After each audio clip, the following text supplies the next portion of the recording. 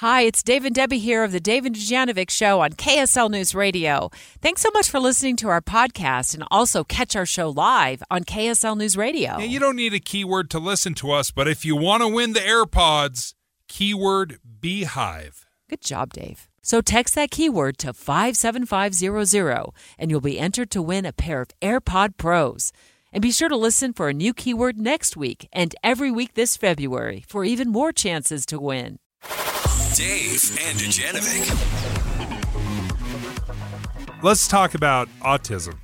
Autism in Utah is so common. 1 in 40 kids are born with autism here in Utah. That's amazing. Yeah, that's amazing. And these kids grow up, right? Yeah. And the other thing that's so interesting as we get better as a community talking about people's ability levels. We all have different ability levels, and given pretty easy, sometimes complicated support, you just open up all different kinds of communities to being able to do anything they want. But a lot of families, as you suggest in Utah, are dealing with the impacts and effects of autism. And I think we've made some incredible strides over the last several years. The last decade, for sure, the investment, the programs that are available, especially in school. Mm-hmm. In fact, we allow for several extra years past their 18th birthday, right, where you can stay in schooling, go to class. There are some wonderful opportunities. But at age 21, 50,000 people with autism enter adulthood every year. And then another layer to this is, okay, well, then what? What happens once they're adults and they no longer have the resources of the school? Right, and the structure.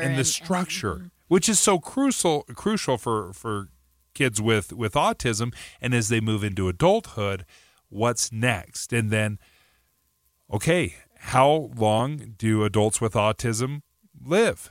Right. And I think what we found is life expectancy is pretty on par. I mean, there's always those health-related and exercise and all of that. But life expectancy, I remember I come from a household who has a severely disabled, my older brother is. And gosh, he was born and they said he won't live to be 2 years, then a teenager, and then da-da-da. And he is now, I'm going to get his age wrong, but I think he's 58 or 59 years old. Yeah. And he is much more severe. So the life expectancy of people with autism is as long as any of us. So we need to have a real conversation of, okay, what's the support structure look like after they're done with school, after they're 21, and what's the long-term plan? Because 872,000 autistic adults live with caregivers that are over the age of 60. Wow. That's amazing. Where are the resources? Sumiko Martinez joins us right now as the director of Autism After 21. It's a Utah project. Sumiko, thank you for joining us. I think this is so fascinating. Can you describe a little bit how big of an issue it is for adults with autism, and then specifically in finding housing? Absolutely. Thanks so much for having us on to talk about this. So as you mentioned, there are a lot of folks with autism and also with other intellectual and developmental disabilities who live with family caregivers. And just in the state of Utah alone, over 32,000 folks live with a caregiver over the age of 60. And so we have a situation where caregivers are aging, and what is going to happen when their caregiver is no longer able to care for people, or if they suddenly pass away. So currently in Utah and across the country, there is not enough supportive housing, and the wait lists are years long. At the family level, we can prepare for this by doing person-centered planning to ensure that individuals' housing needs will be met even after their caregivers pass away. And then also at a societal level, we need to make sure that the infrastructure is in place to support people with intellectual and developmental disabilities throughout their entire lives. Give us a sense of what it is to be person-centered housing or neuro-inclusive housing. What does that mean? Absolutely. So neuro-inclusive housing is a relatively new concept, And what it really means is residential opportunities that are created to be financially, physically, and cognitively accessible. So those three elements are really important. A lot of folks who have autism and other IDD are often economically disenfranchised. Some people are not able to work. Some people face employment discrimination that prevents them from working.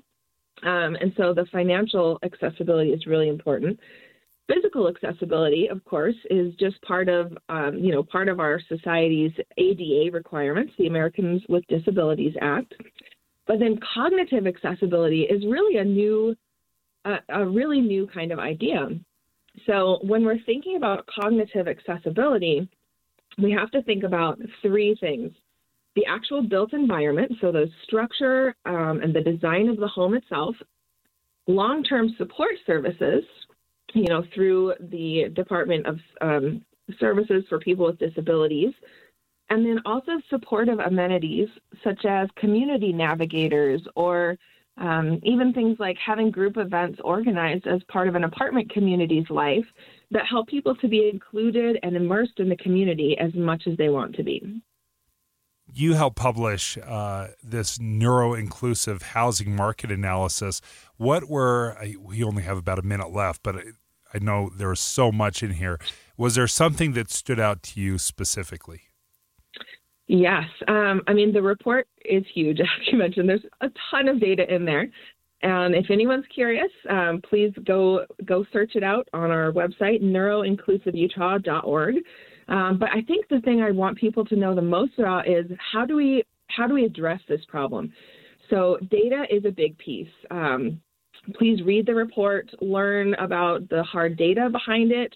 People have, their needs and preferences expressed here, and now it's up to us to take this ball and run with it and make sure that we are taking care of everyone in our society.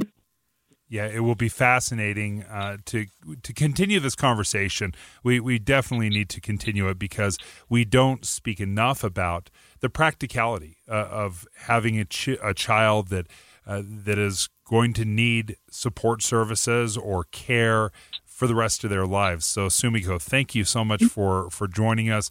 Autism After 21 Utah Project has some incredible data. I'd gone through a chunk of it, and it really opened my eyes, Mara, to the problem that many families are dealing with right now. Is the caregivers, the moms and dads out there, are no longer able to because they're too old or they're unhealthy and they can't take care of these kids. And this is an area where a little education and a little conscientiousness and a little more resources make huge gains for, as you suggest, what could end up being 1 in 4 Utahns. And government support will obviously be an important part of it. Nonprofits will play a role. So I think looking into this even deeper is absolutely crucial.